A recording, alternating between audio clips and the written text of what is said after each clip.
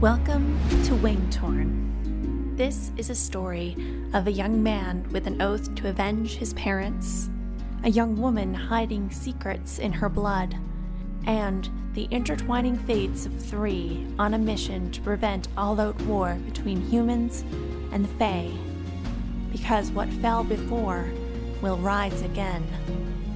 This is a fantasy serial podcast, written and performed by Claire C. Marshall.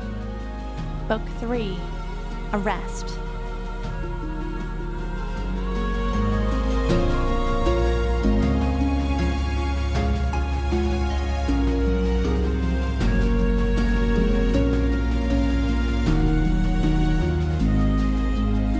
Chapter 12, Fingal, 15 years ago. Your reputation precedes you, Rekla di Dienl, Kentana said, with deliberate emphasis and care taken to pronounce his name just so. I've read of your many deeds. Your rank was Lieutenant Syakath, if I'm not mistaken. My rank, said Riklar di Dienl coolly, is Sailor Creona. I was in the Queen's inner circle.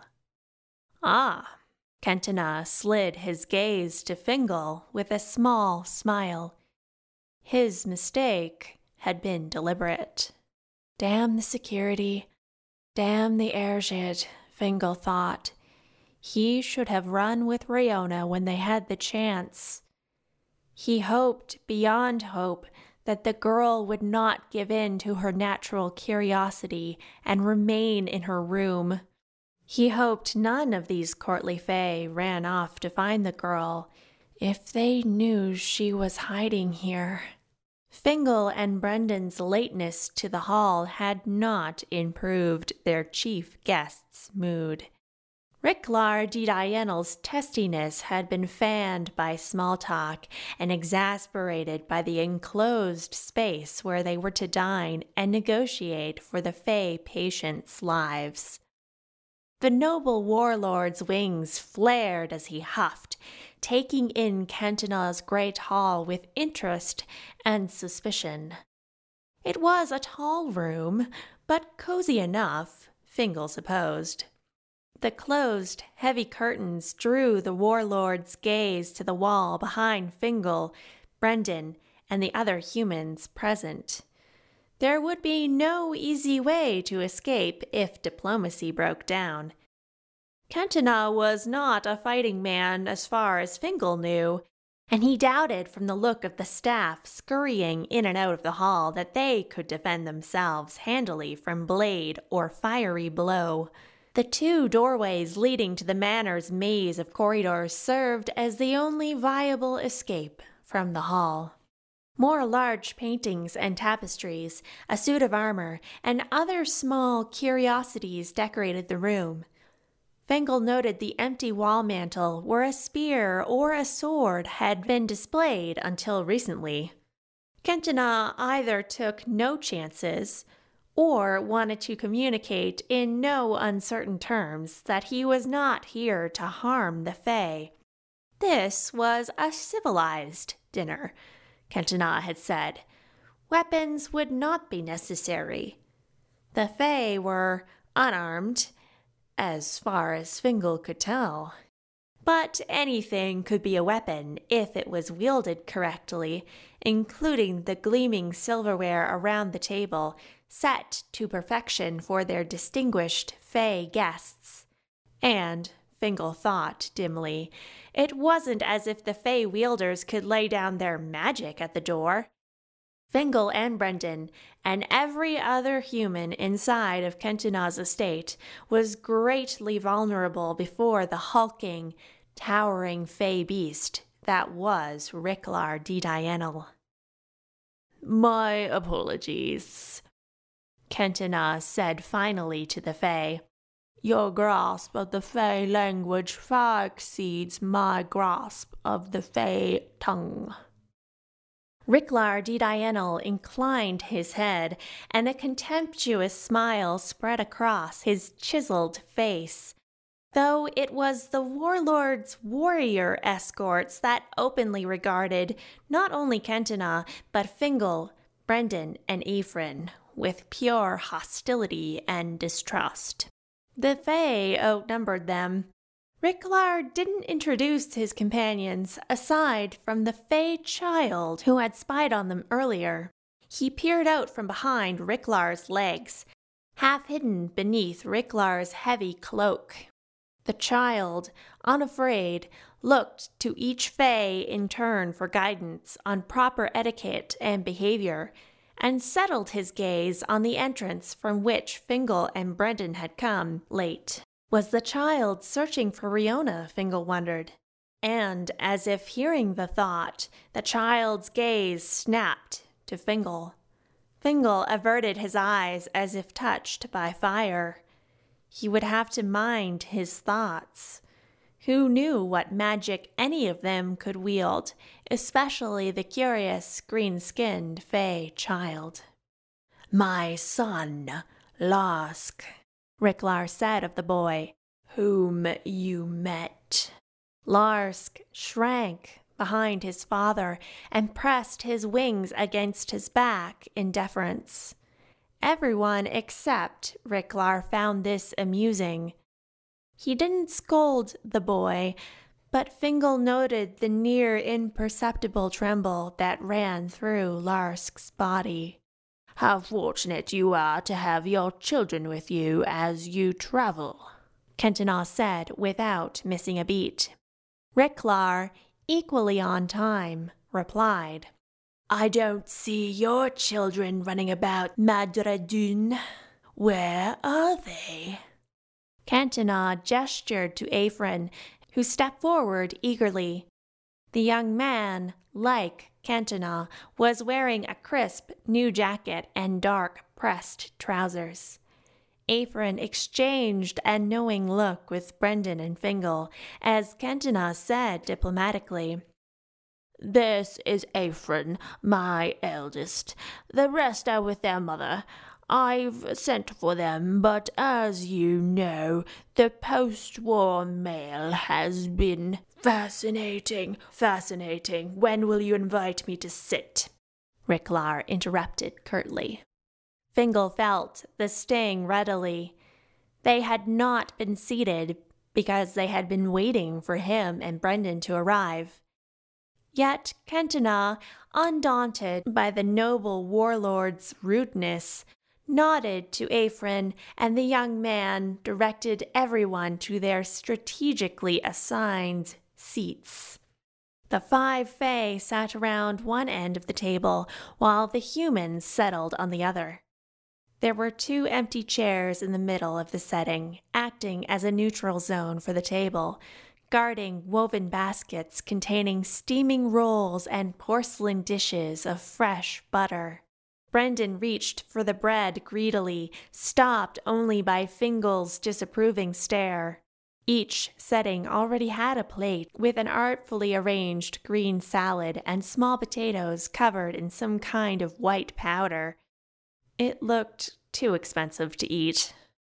A roaring fire warmed the cozy hall on the Fae's side of the table.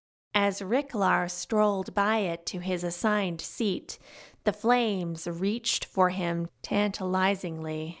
Fingal's stomach felt like a butter churn, and he nearly reached for the bread himself to calm his nerves. Just don't think of the girl, he thought, and cursed himself again as his mind betrayed him. To distract his racing mind, Fingal evaluated the Fae briskly, not wishing to be rude or suspicious with his curiosity. Shining gold earrings lining the oversized pointed ears of a fierce-looking Fae with bright magenta skin inspected the table settings vigorously, and when she deemed them safe, she bowed deeply to Ricklar, who nodded in appreciation as he sat in his appointed chair. A tittering, gold-haired, golden-eyed fae promptly stole the seating next to the noble warlord, which earned the fuming disapproval of the fae with the shining earrings. She uttered something sharply in their native tongue, to which the golden-haired fae remorsefully stood, yelped an apology, and followed a pointing finger to a different seat across from Ricklar instead. When the fae with the pierced ears attempted a sincere apology to the warlord, he uttered in the Drazanian tongue, "Now, don't be petty, Badosi. Give the poor girl a rest. She is still learning the etiquette." Feeling eyes upon them, Ricklar shot Fingal a curious look, his lips twitching with interest. Then he gestured dismissively. "Well?" Fingal pulled out his chair and took his designated spot, the furthest seat possible from the warlord. And yet he couldn't escape Ricklar D. Dianel's inquisitive, peculiar gaze. The old stories and the pervasive propaganda spoke of fae who could charm with a look. Ricklar seemed to embody the idea. His magnetism was such that perhaps the stories had their origins with him. Ricklar was the most beautiful of all in the room, without question. Had he not been moving and speaking, Fingal thought it would be easy to mistake the muscular fae with a statue crafted from godly stone. Fingal tore his gaze from the warlord so as not to be rude or commit some other unknown social faux pas. Yet it was too late. Fingal's too long stare earned the hawk-like attention of the other tough soldier in Ricklar's company, a young, uptight fae who took a seat next to Larsk protectively. He stopped the youngster from pawing the plates, silverware, and other items that the servants had arranged with painstaking care. This soldier had the darkest skin color Fingal had ever seen on a fae, a midnight blue, which contrasted with his sparkling golden irises. While the soldier managed Larsk, he also took note of Fingal's attention on the warlord, the servants' locations in the room, Brendan's longing for bread, and Kentanaw's movements as the islander took a seat next to Fingal and Brendan at the head of the table, opposite Ricklar. "My lord," said the young soldier next to Larsk in a heavy, lilting accent, stifling all budding conversation. "The food." The warlord smiled. "You could never allow me to forget, Ruda." He cleared his throat. "On Drazanian, a certain human town began inviting in the fae for elaborate meals and then poisoning them, some to death. Do you know it?" "I do," Kentanaw replied slowly. "Good." Ricklar gestured to his son. "Larsk?" Hesitantly, the boy nodded, and one by one, the fae soldiers passed their appetizer plates to the boy. Larsk scooped off bits of the meals onto his side plate, dismantling the artistry. The adult fae watched, unblinking, as Larsk ate every morsel, sipping on water between each bite. Brendan and Fingal exchanged a glance. This ceremony seemed to last hours.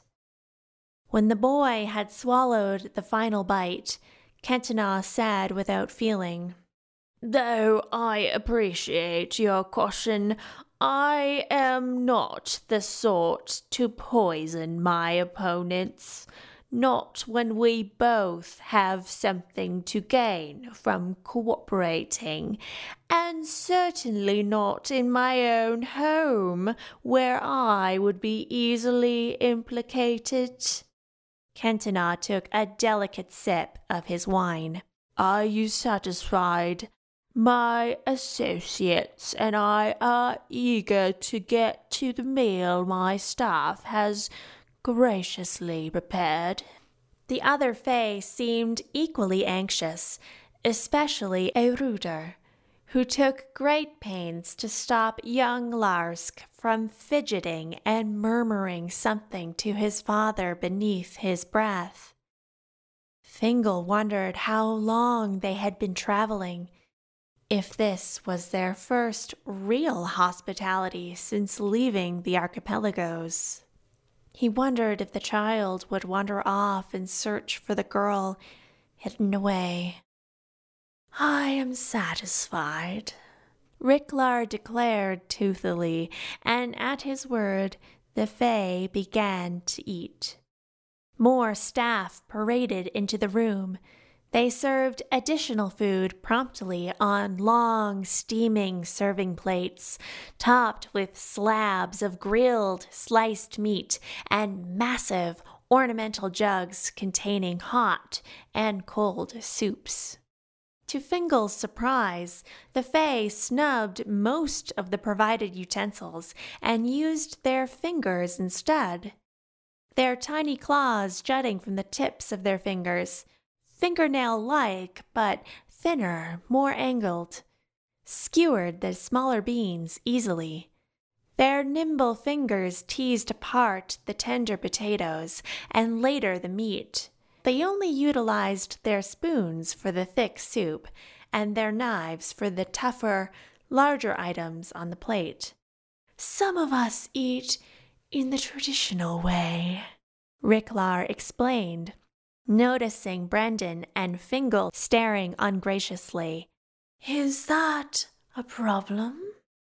"No," Kentana said diplomatically, in a way that returned both Fingal and Brendan's attentions to their plates. "I am familiar with your customs, though eating without silverware is an older tradition that I didn't realize was still in practice." Despite this, he gestured to a server standing patiently by the doorway with a heavy tray of bowls. When he placed them before the Fae, Fingal saw the bowls were filled with water and citrus slices. Ricklar nodded his appreciation curtly, eyeing Kentana with sly interest. "Some have adopted the human ways, even expanded upon them. Not us," he explained, stabbing his fingers into the lemon water bowl and gestured to his hand. "We have been given the perfect instruments here. It is an insult to the Spirit Mother when we use more than what is necessary to achieve our ends." "And the destruction of innocent towns? Was that necessary?" Brendan demanded suddenly. He tapped his fingers on his wineglass, and one of the staff promptly refilled it. "Brendan," Fingal said under his breath. Ephraim and Kentana exchanged a worried look. Ricklar was not amused. "Yes, it was necessary." He seemed to be satisfied at saying nothing more, yet his words had darkened Brendan's face, and Ricklar, leaning forward a little in his chair, added, "I chose my soldiers with great care. Only the fastest, the strongest, could come under my wings. Many of the humans couldn't rebuild their air defenses quickly enough. Rapid, repeated strikes would take out any town. Then we would move on." His satisfied glint, specifically for Brendan, seemed to say, Are you satisfied with me now? Though you would vary your approach, surely, Kentana offered. A few of Ricklar's soldiers made noises of contempt. Even Ricklar smiled a little and took his time to savor the meal. At times, certainly. But when a strategy of war works... He flexed his fingers as a human would shrug. Brendan and Fingal shared the same pale look. Brendan gulped more wine. How many humans had this Fae and his regiment killed? if you would kindly permit the question, Kentana said placidly, his fingers tented with the barest of touches. What is your Council of Three's plan to transport my patients? Some cannot be moved. Their conditions are far too delicate. Ricklar's face twisted at the mention of the Council of Three. They gave me no instructions, only broad power for me to handle the situation. Fingal hadn't spent much time thinking about who had been installed as the new ruler of the Fae. Fingal was more concerned the very much alive Queen Catriona would resurface and enact whatever devious plan she had for everyone, Fingal and Riona in particular. He had heard rumors of a supposed Council of Three Fae nobles who had wrestled themselves into power back on the archipelagos after the Fae defeat in Halzamarth and the subsequent officially declared end of hostilities. Though if Ricklar had declared himself ruler of the Fae here at this table, Fingal would have just as much reason to believe it. A generous and wise choice made by your council, Kentana offered, inclining his head respectfully at Ricklar, though he side-eyed Brendan, who white-knuckled his fork and stared daggers at the Fae regiment. It doesn't serve our peoples to be caught up in bureaucracy and letter writing when we should be concentrating on more pressing matters. Have you given the matter thought, now that you've spent some time in Letskra? The Fae warlord cocked his head in a calculated, deliberate movement and paused for dramatic effect. I think we can agree that our healers are more equipped to handle Fae physiology. Brendan scoffed and slammed his wine. Immediately after it was refreshed, he tipped his head back and once again downed the liquid into his never-ending stomach. Ephraim flinched. Fingal gritted his teeth. Brendan was notoriously terrible at quelling his urge to engage in any kind of merriment. Yet even this seemed excessive. Was this part of a greater scheme?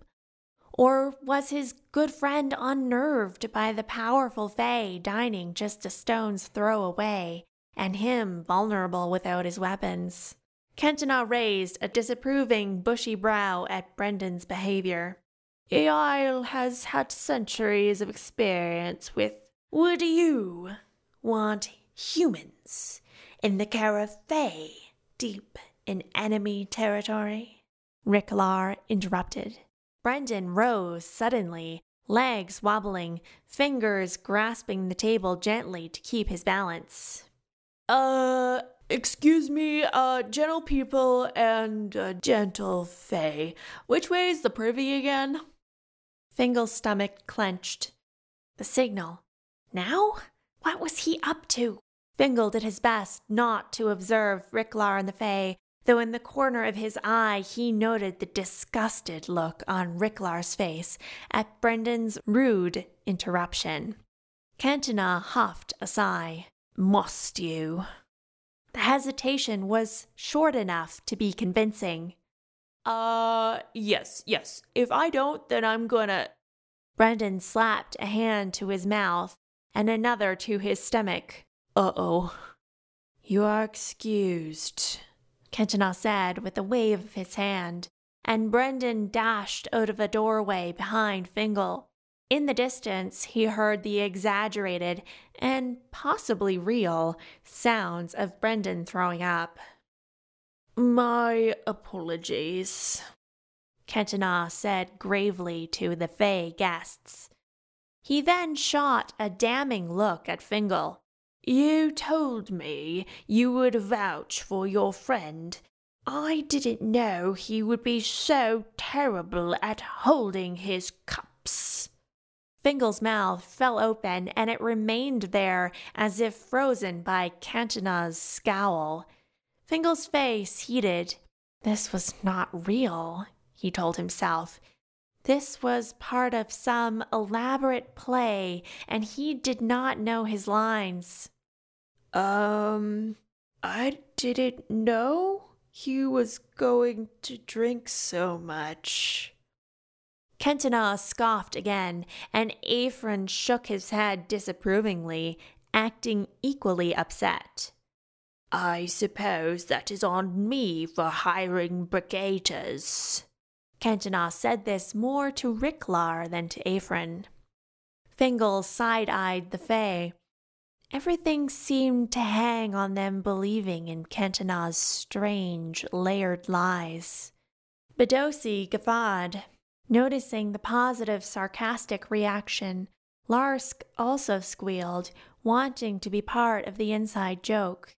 Ricklar would not take his gaze from Fingal's shame-filled face, as if holding it up for inspection, waiting for him to break under the pressure. "We gave them a lot to drink about," Ricklar said softly. He fingered his wine glass pensively, still holding Fingal's gaze. Fingal feared the next question. "What do you dream about at night, little human? Is it about my Fae Queen and how you harbor her daughter? What makes you wake up sweating and screaming? And is it me?" Fingal set down his silverware, and it clattered clumsily on the plate. He and the girl had to leave now. He glanced up at the doorway, and the first thing he thought was, "She's wearing the dress." It was a silly thing to notice, he thought absently, as she padded silently into the hall, violet wings exposed, dark hair matted and uncombed, cheeks rosy, and eyes bright and fearful. She scuttled on the tiles, careful not to trip on the too long dress, using the wall to guide her way. Fingal was outside of himself, watching her tiptoe along. "Go back," he wanted to say. "Go back and live. I don't know if I can protect you from them." It was too late. The table had noticed Riona, drawn by her attempt at dress-up, and her unusual human-like features paired with her brilliant, too large violet wings. You're listening to Wingtorn. Today's episode is brought to you by The Violet Fox, a young adult fantasy novel by Claire C. Marshall. If you enjoy Cinderella stories with castle intrigue, magic, and a little bit of romance, visit thevioletfoxseries.com to read the first 3 chapters now. That's thevioletfoxseries.com. And now, Wingtorn continues.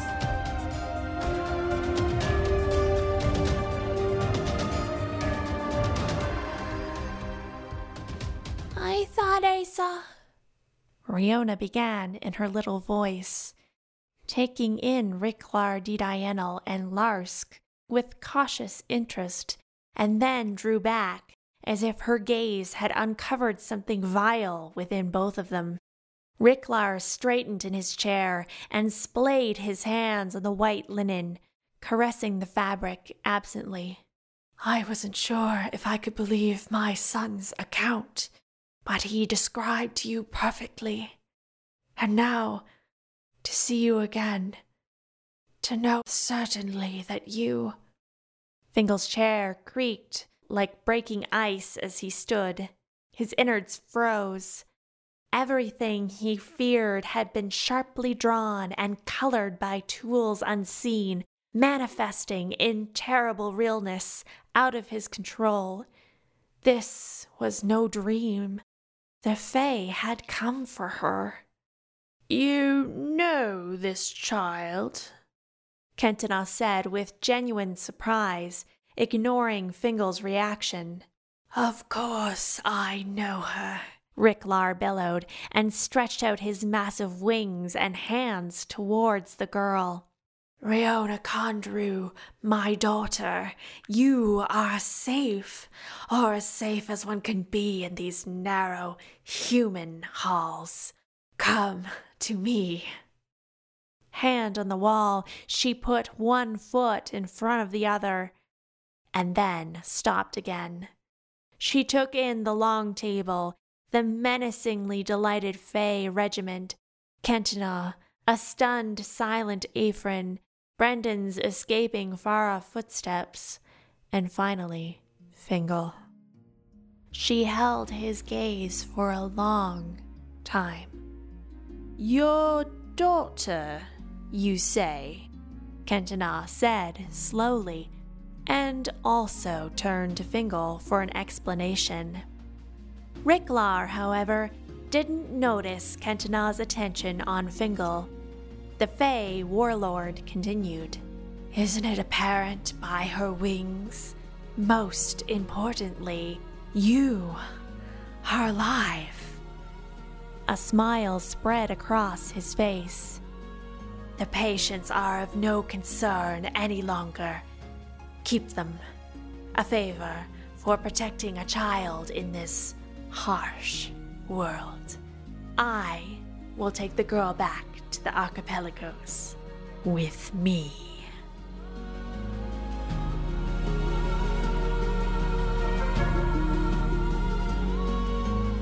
Thank you for listening to Wingtorn. This episode was written, performed, and produced by the author, Claire C. Marshall. The Wingtorn theme music was composed by Cloud Road Music, and additional music is by Irene Chan. For sponsorship or advertising inquiries, or to learn more about my books, please visit wingtorn.com.